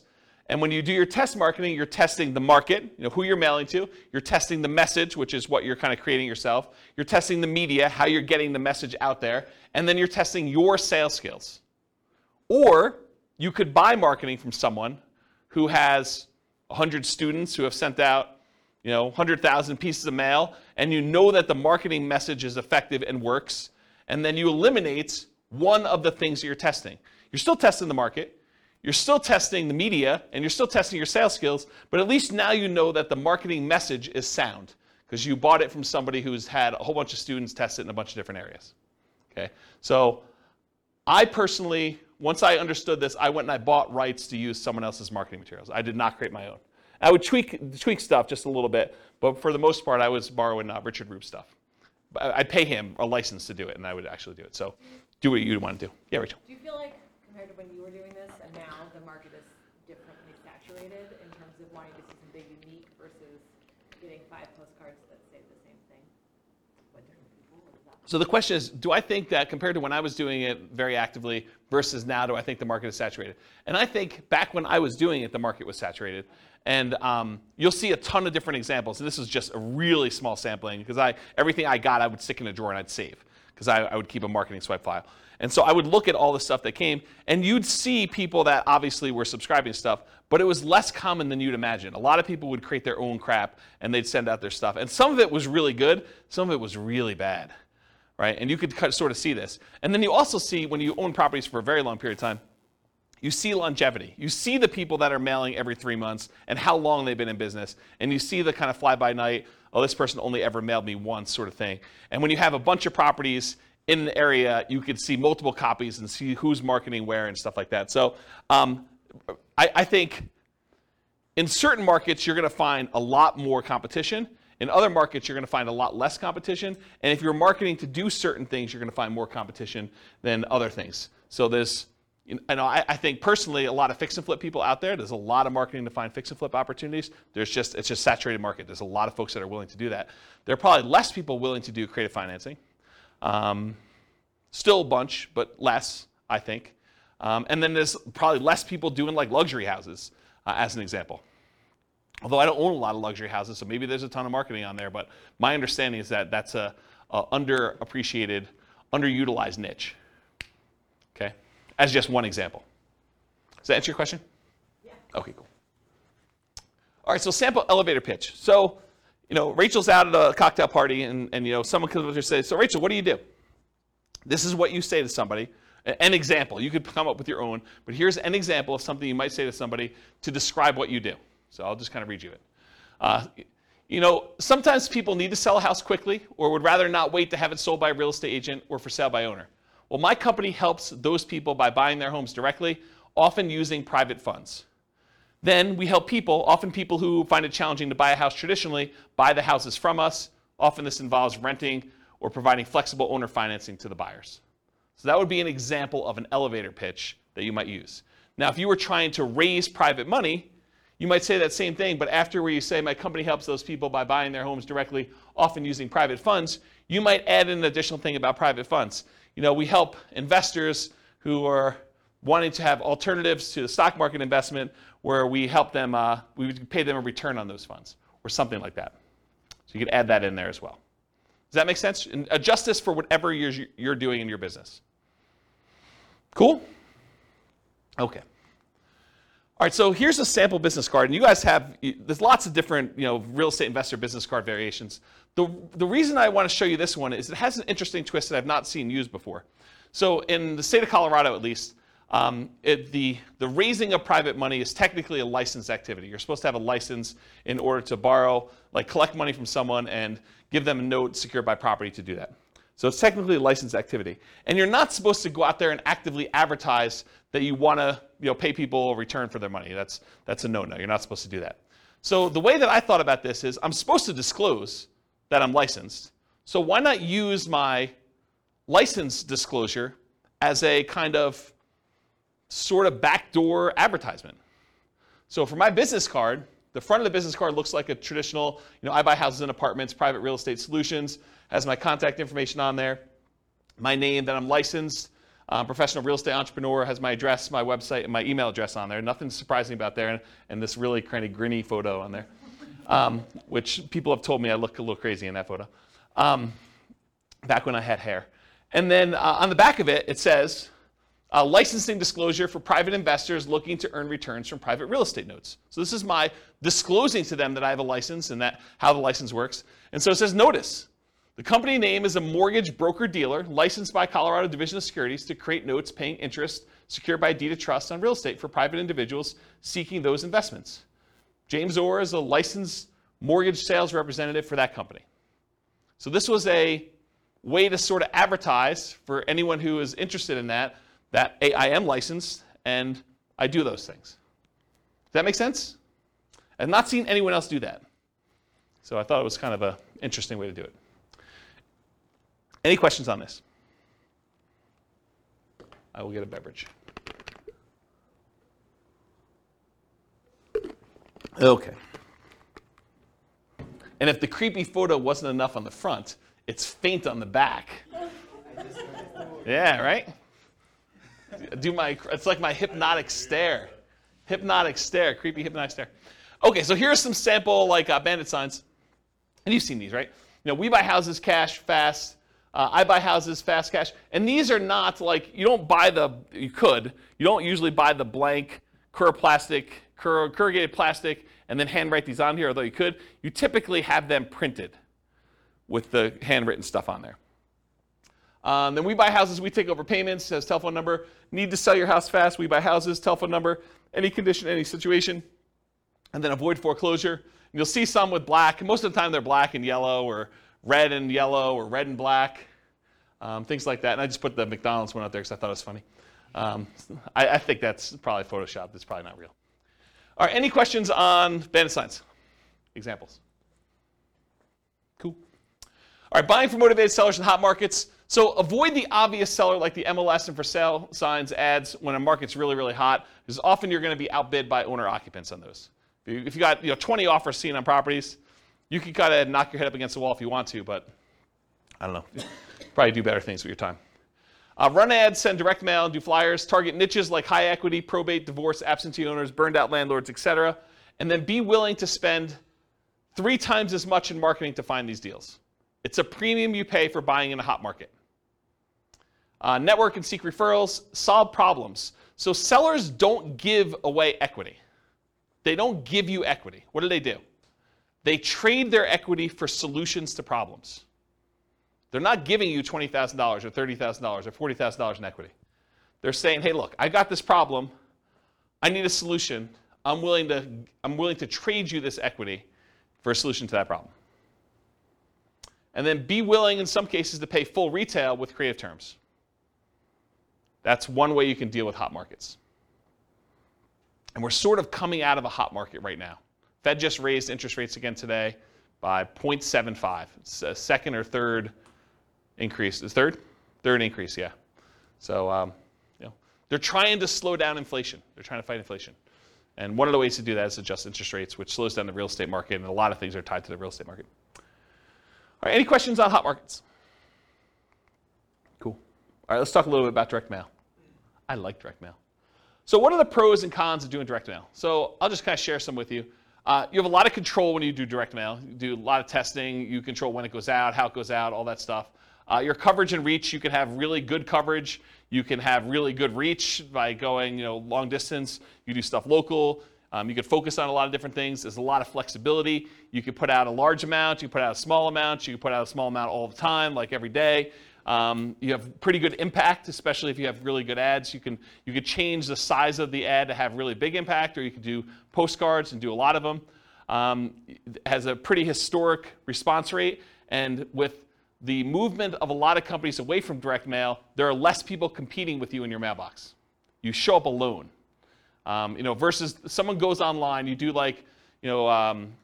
pay-per-click, or you try to compete with SEO, and you want to come up for, sell a house fast in whatever your city is. Realize that you're not the only person trying to come up for that. There's other real estate agents, there's other investors, and so now you're competing with the 4 or 5 or 10 or 15 or 20 or 30 other people there.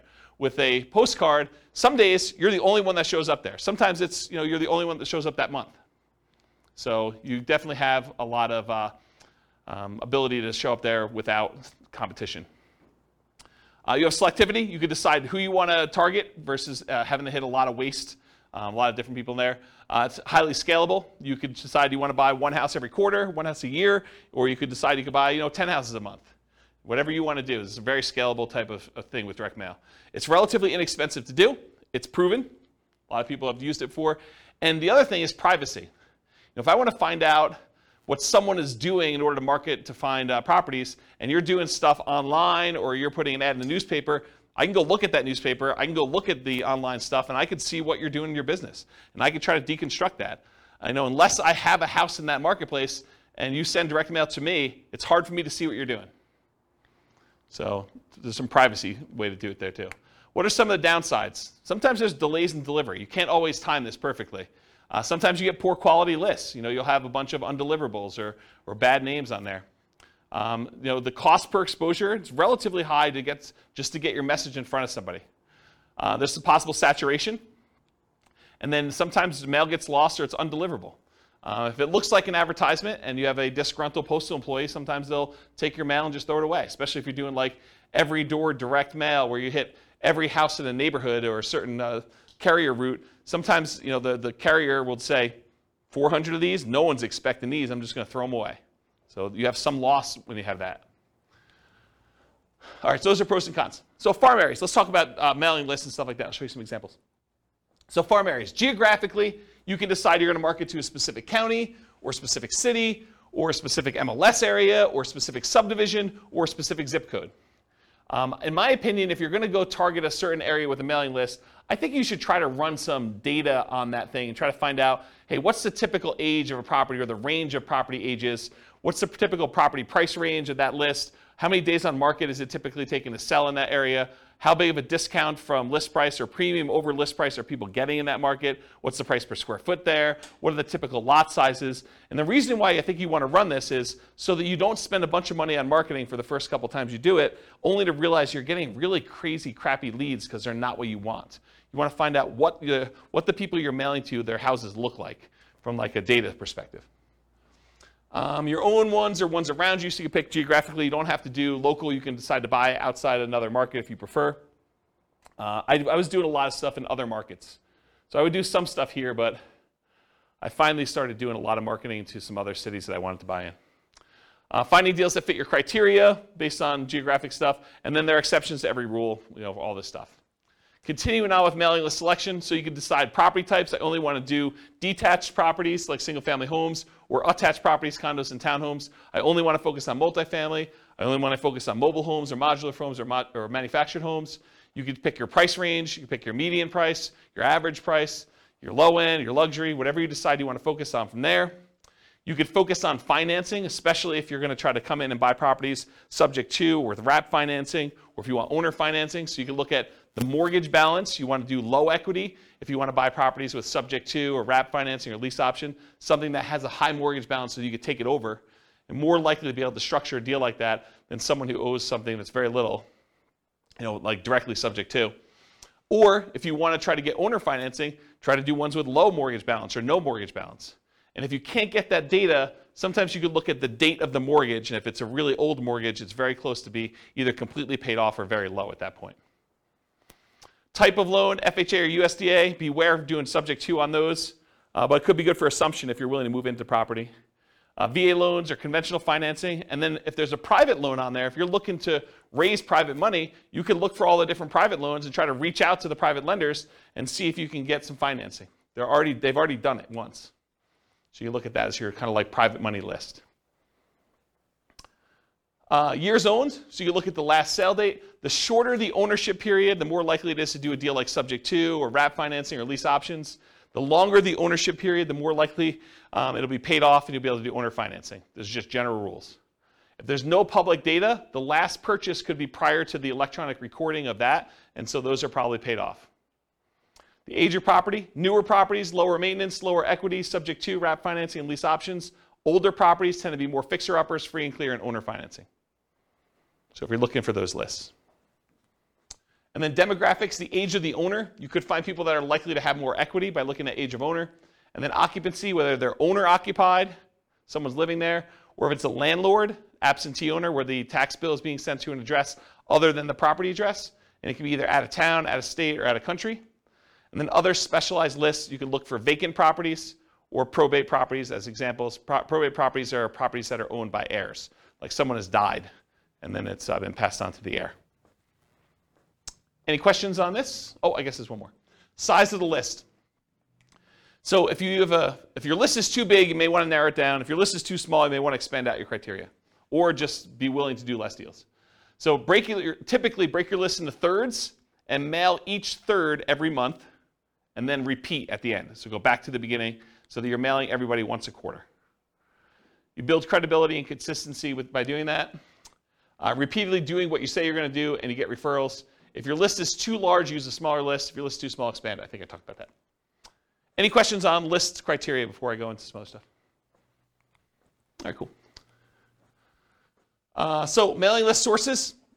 So where do you get these lists from? So all the stuff you can get from public record, like property characteristics, loans, age of property, things like that. You can get that from public records, either your local property assessor or title companies or RealList. RealList is what we use here in our local MLS. So if you have access to the MLS, you could download a RealList public record list, or RealQuest, which is, I think, another product by the same company, which is a variation like what they offer. And then other sources of mailing lists: ListSource, Listability, InfoUSA, and Melissa Data. And some companies will specialize in just general characteristics of the property. Some will be able to give you kind of like mail merged lists with other data, like they can combine a property address with other things they know about them, like bankruptcies or foreclosures or income level or things like that, if you want to have things merged together. It'd probably be a whole class on just mailing lists, but that's the idea. And then list hygiene, you're going to mail stuff, you're going to get things returned to you as undeliverable. So you got to do stuff with them. So number one, remove duplicates before you send them out. Use the National Change of Address, the NCOA service, to make sure that if someone moved, you get their updated mailing address. And then remove undeliverables as you get them back so that the next time you mail them, you have less undeliverables. If you really want to, you could go ahead and try to track down where the undeliverables should go. I never bothered to do that. I probably could have had, there's probably a whole business model of you just focusing on the people that that are doing the undeliverables, because I think a lot of investors would just not do anything with the undeliverables, so you could go focus on them if you want to. I personally would just send more mail, but that's me. All right, cool. Message. So what marketing messages will we be mailing? We already covered all those marketing headlines before. Now I'm going to show you some actual sample postcards. So here's one example postcard. The headline for this one is, do you need to sell a house in city name? The company name will buy your house from you on the day of your choice. You will receive the same money for your equity as if you listed and sold through the real estate agent. So they're taking off, 6%-ish, depending on what the market is. You pay no commissions or fees. I pay no commissions or fees, but I'm going to net the same as a real estate agent. Sounds like I'm paying a commission or fee. Sell your house on the date of your choice, full equity, no commissions, no fees. That's their marketing message. Has the company name, their telephone number, including an 800 number and a local number and their website address. And then on the other side of the postcard has their name, that they're part of the Better Business Bureau, which, by the way, you just pay a fee and you can be part of Better Business Bureau. Call today to find out how the company can buy your house and city on the date of your choice. Any condition, model house or condemned, any price, mansion or shack, anywhere in the greater area, full equity, no commissions, no fees. Don't make another payment. Call today with their contact information there. That's a postcard. Here's another postcard, different one. Dear so-and-so. Oh, this is from me. This would be interesting.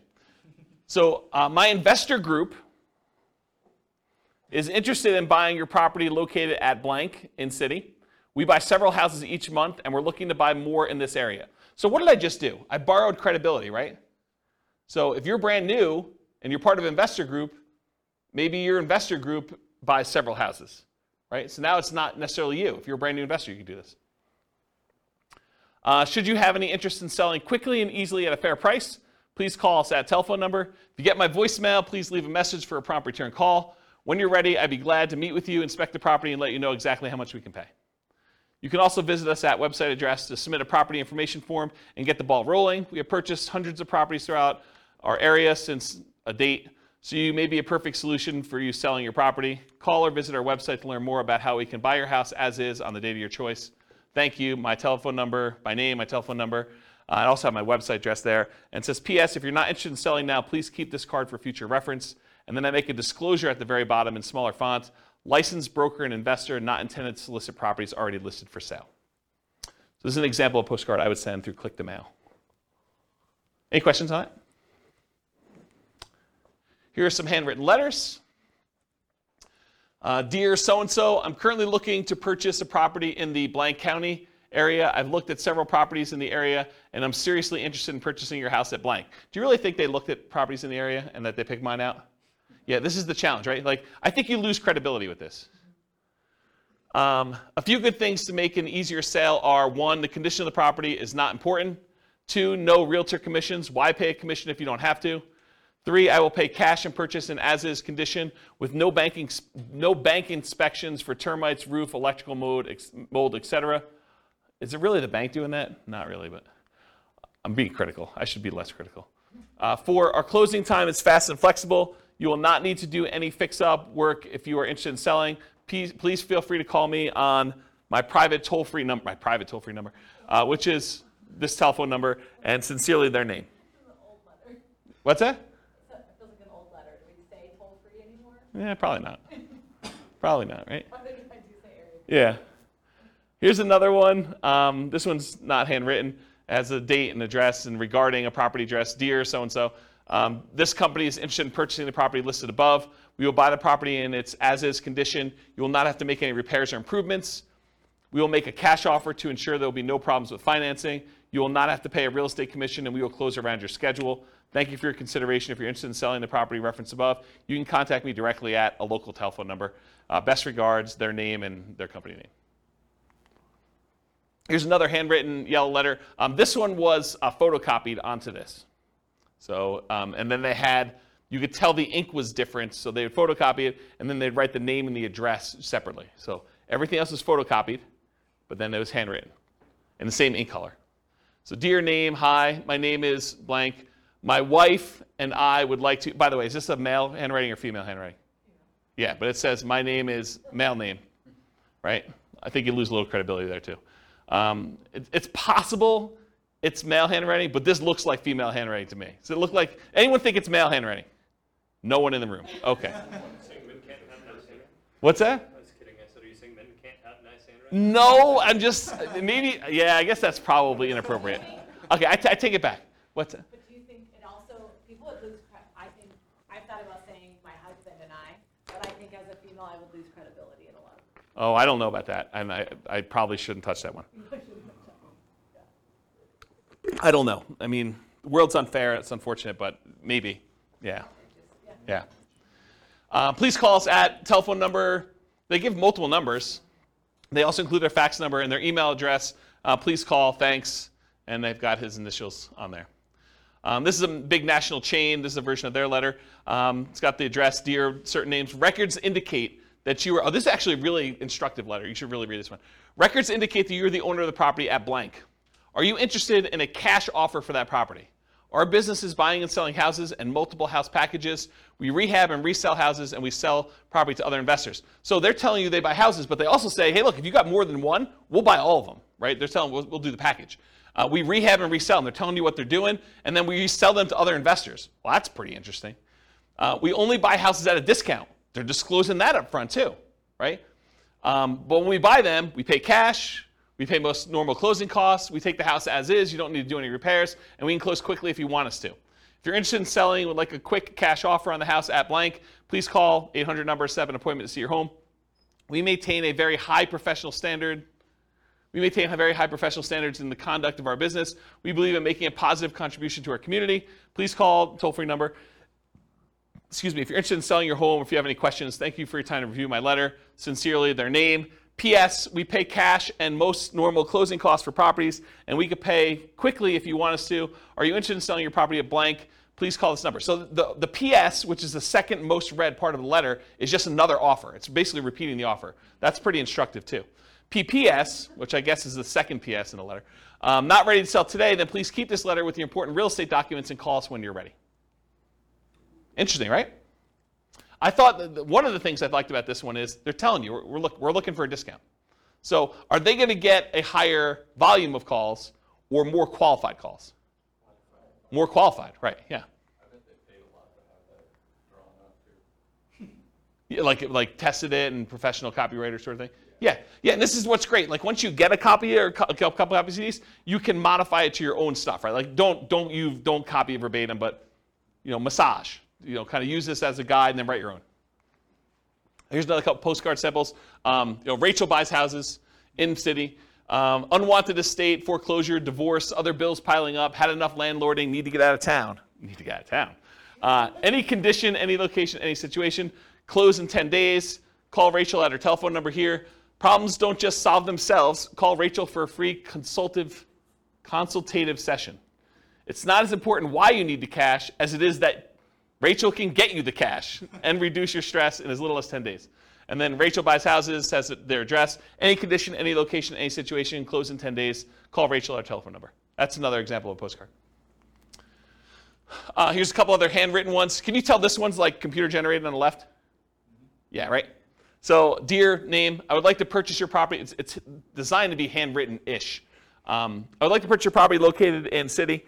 I'm eager to purchase property in this type of neighborhood and was curious about your house located at blank. Are you interested in selling? Because I'm ready to purchase your property with cash quickly, and you don't need to be concerned with any repairs or inspections, plumbing, roof, termites, etc. I enjoy fixing these things myself. Please understand that I'm not a real estate broker, so we can avoid commissions. Also, I'm prepared to pay all closing costs. So if you're interested in a simple all-cash deal, please call me now at telephone number. Sincerely, their name. And then here's another one. This is actually me. Although it's my partner with the letter. And so this one was photocopied onto a sheet, and then we would write in their address here and their name up here. So everything else was photocopied with black ink onto a yellow legal pad sheet of paper. Basically, we'd go get the legal pads, we'd cut them, we'd pull them out and stick them into the copy machine and just print it right on this. And when we did a white sheet with the thing, we had a yellow sheet underneath it so you could see where the lines would line up, and then we just copied it right onto here, and so that's how this was done. And if you turn this over once it's actually done, you could see where it's real ink versus where it was copied, so you could see that the name and the address was kind of put in there. But everything else was standardized. So it says, dear, whatever her name is, my name is blank, and I'm a real estate investor. I'm currently looking to purchase a property in blank county. I've looked at several homes in the area, and I'm interested in purchasing your property at blank. I'm not a real estate agent and do not intend to use one to purchase a house. Why pay a commission if we don't have to? I'll purchase your property as is conditioned, so if you're interested in selling now or in the near future, please call me at blank. Sincerely, their name. So that was an example. Here's another postcard. Tell me if this one reeks of credibility or doesn't for you. So, dear blank, last week Tuesday, I was driving around the neighborhood and noticed your property at blank. I did some research in the public records department and noticed that you had owned it for quite some time, and so I was wondering if you had thought about selling. Okay, so first of all, I don't think this guy even lives in this city because I happen to know him. So I don't think he was driving around the neighborhood, and I don't think he did any research in the public records for this property in particular. I think he did a search for all properties that met certain criteria. Anyway, getting back to it. I'm interested in purchasing 2 investment properties in the area. I want to try and talk to you personally, but was not able to find your phone number. When I buy your properties, there are no fees or commissions. In fact, I'm willing to pay all of your closing costs. That would mean thousands of dollars in savings to you. Additionally, if there are tenants, I could buy it when they're with them there, so you won't have to worry about you having them move out. I did not want to miss your call, so I took the time to record a message. I didn't want to miss your call. So I took the time to record a message about my offer to buy your property. Please call this toll-free number with an extension. You can call 24 hours a day, 7 days a week. Look forward to hearing from you soon. What do you think? Do you like the other ones better? This is the front. Urgent notice. Please just turn this card over for my very important message about your property at blank. All right, here's another one. Oh, this is me. Let's see if I can critique myself. All right, my company's interested in buying your property at blank in city. As a professional house buyer, I look to buy several houses each month, especially in this area, and since we use a long-term approach, we can usually offer you top dollar and close whenever you want. There's no need for you to fix up the house, put it on the market, pay any fees or commissions when I buy your house. If you have any interest in selling now or in the future, please call me direct at blank.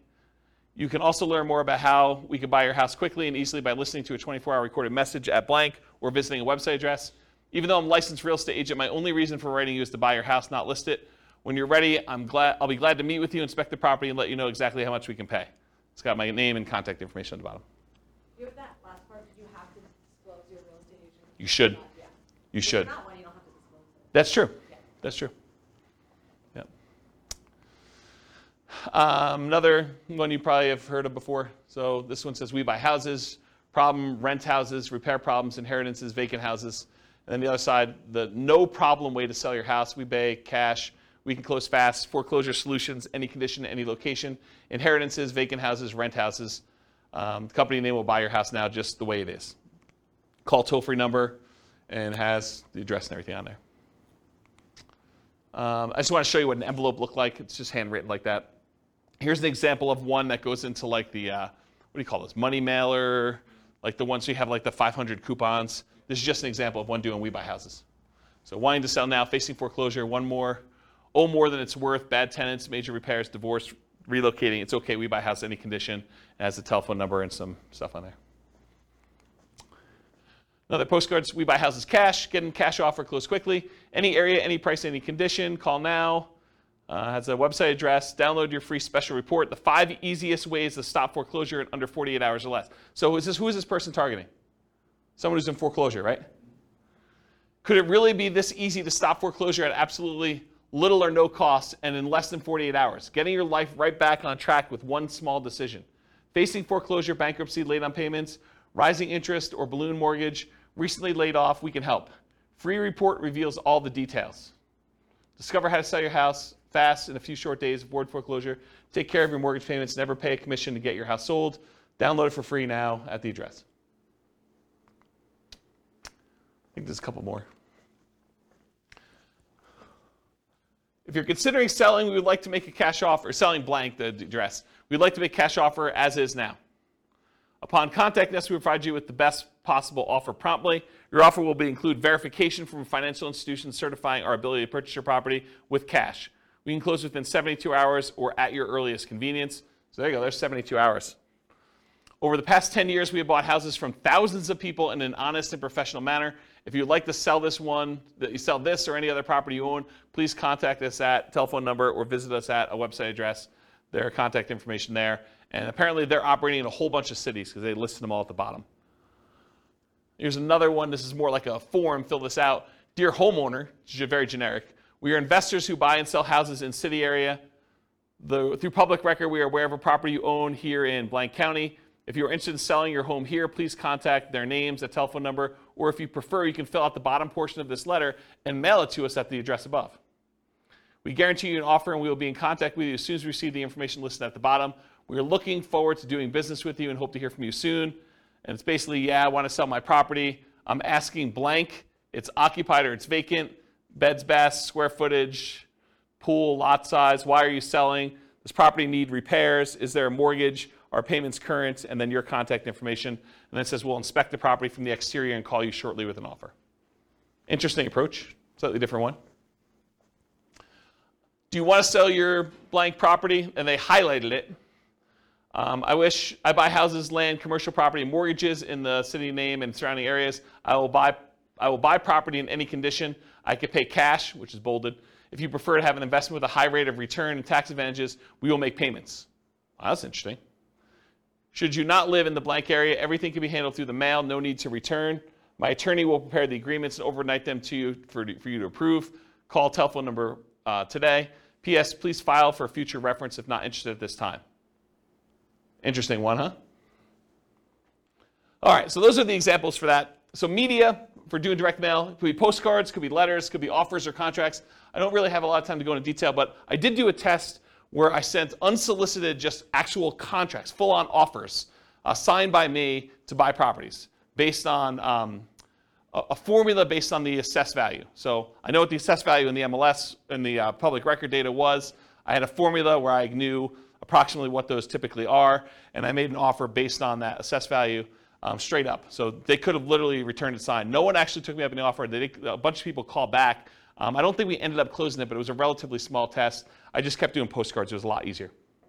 Why? Do you think people thought it was like fraud or something? I think there's probably some of that. And so the question was, did people think it was fraud? I think probably some people thought it was a little fraudulent. I think also, people are confused by contracts. It was like a 4-page offer.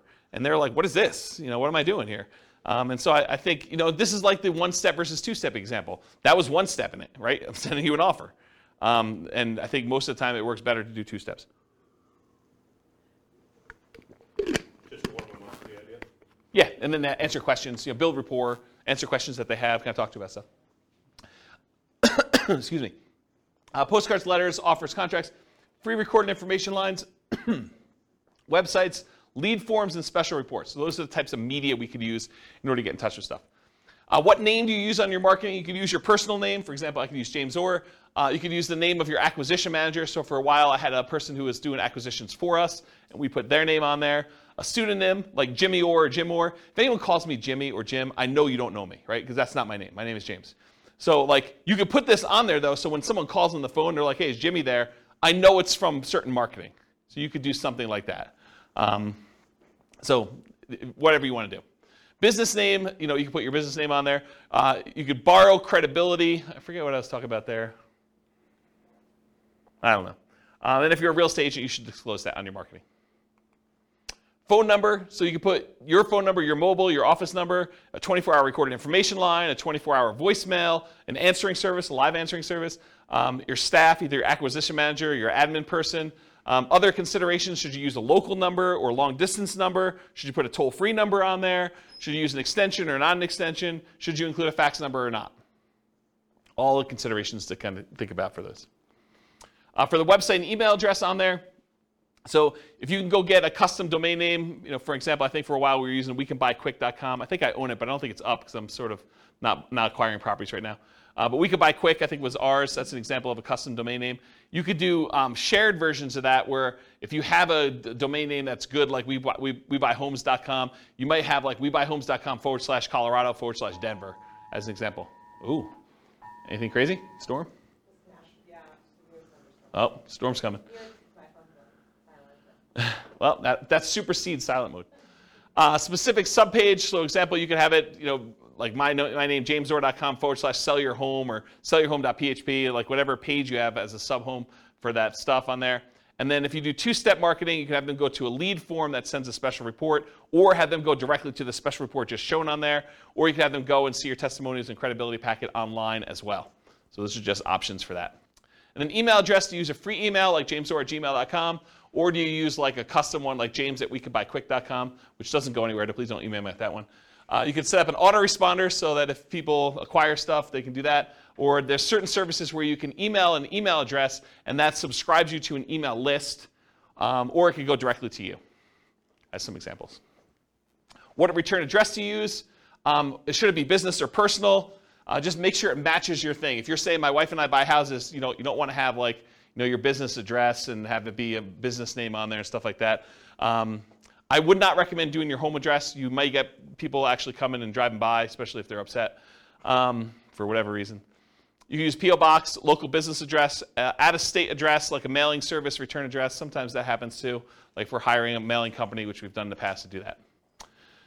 Mailing frequency. Sorry, I'm a little over, guys. Hopefully you don't mind. Moving parade, you need to be in front of them when they think about selling. So repeated hits. 80% of sales requires 5 follow-up phone calls after the meeting. That's according to the Marketing Donut. And at any given time, only 3% of your market is actively buying, or in this case, selling. 56% are not ready. 40% are poised to begin. And that's from Vorsight. And then 63% of people requesting information on your company today will not purchase for at least 3 months. And 20% will take more than 12 months to buy, and that's from Marketing Donut as well. So you got to keep in front of people over time, and only a small percentage of people are like ready to go right now. If you email them or email them again 3 months later, you have another percentage of people that are kind of doing that. And then certain ones will take a little bit of time to actually make a decision, so those come back around. You build this up over time, and you have a much better, more stable lead flow after a while. Then mailing services, you could use local print and mailing houses, or the U.S. Postal Service has a company that they do for doing direct mail services called click2mail.com. It's click the number 2 and then mail.com for doing that. That's it. Any questions? Was that helpful? Was that like good overview of how to market, find off-market deals? A lot of detail? Good stuff for you? Any questions? If you guys want to, are you going to do stuff? Like, what do you need help with? What questions you got? None? Overwhelmed? Only kind of related, but so when you're talking like to the MLS or different things, is there a way, you talked about different things to look for if you're looking for a certain number of bedrooms, that's obvious, but is there a way to search for like unfinished basement? I feel like I never see that. In the MLS you can, but not in assessor data. Well, I wonder if assessor data has that field. We're getting so much better at that. I bet you there is some fields for that. Okay. But you'd have to look it up. You'd have to go pull down the data, because a lot of times these have like 155 fields, right? Like there's first name, last name, property address, mailing address, city, state, zip code, square footage, assessed value. Like they have a whole bunch of fields for all that stuff, and one of them may be that. And it probably depends on your local MLS for those that are listening to the recording. But I have not looked for that one. Yeah, I know it's in the MLS, so I don't know if it's in public record data or not. Yeah, I'd have to look at that. The public record has a bunch of data points, though. They have a whole bunch. Yeah, you're looking for like opportunities to do like fix up a basement or something. Yeah, like, yeah. Yeah, like we were talking last week, I'd asked you, I think, about, I forget which one it was, nomading, fix and flip to nomad, yeah. Or whatever. We were just talking about ways to buy houses where we use the conventional financing because it's totally run down. We can't, but if it's a house that has no finished basement, you can get good financing and then potentially add beds and baths. Yeah. Some value. Yeah, that's a good way to do it. Yeah. Yeah, that's a good idea. That's probably a good strategy to do for like that fixer-upper nomad version. Yeah. Cool. Any other questions?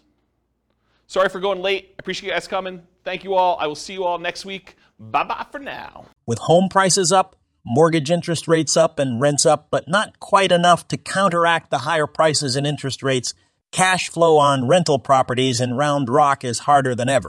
Book a call with the Real Estate Financial Planner to apply our proprietary 88 strategies to improve cash flow on your rentals. See the show notes for a link to schedule your call and improve your cash flow today. If you're a real estate agent, lender, or professional in Round Rock that wants to help our real estate investor listeners, consider reaching out to learn about collaboration opportunities with this podcast. We'd love to add more value to our listeners by having you assist our investors buy, sell, and finance their real estate investments. See the show notes to schedule a call to discuss collaboration opportunities.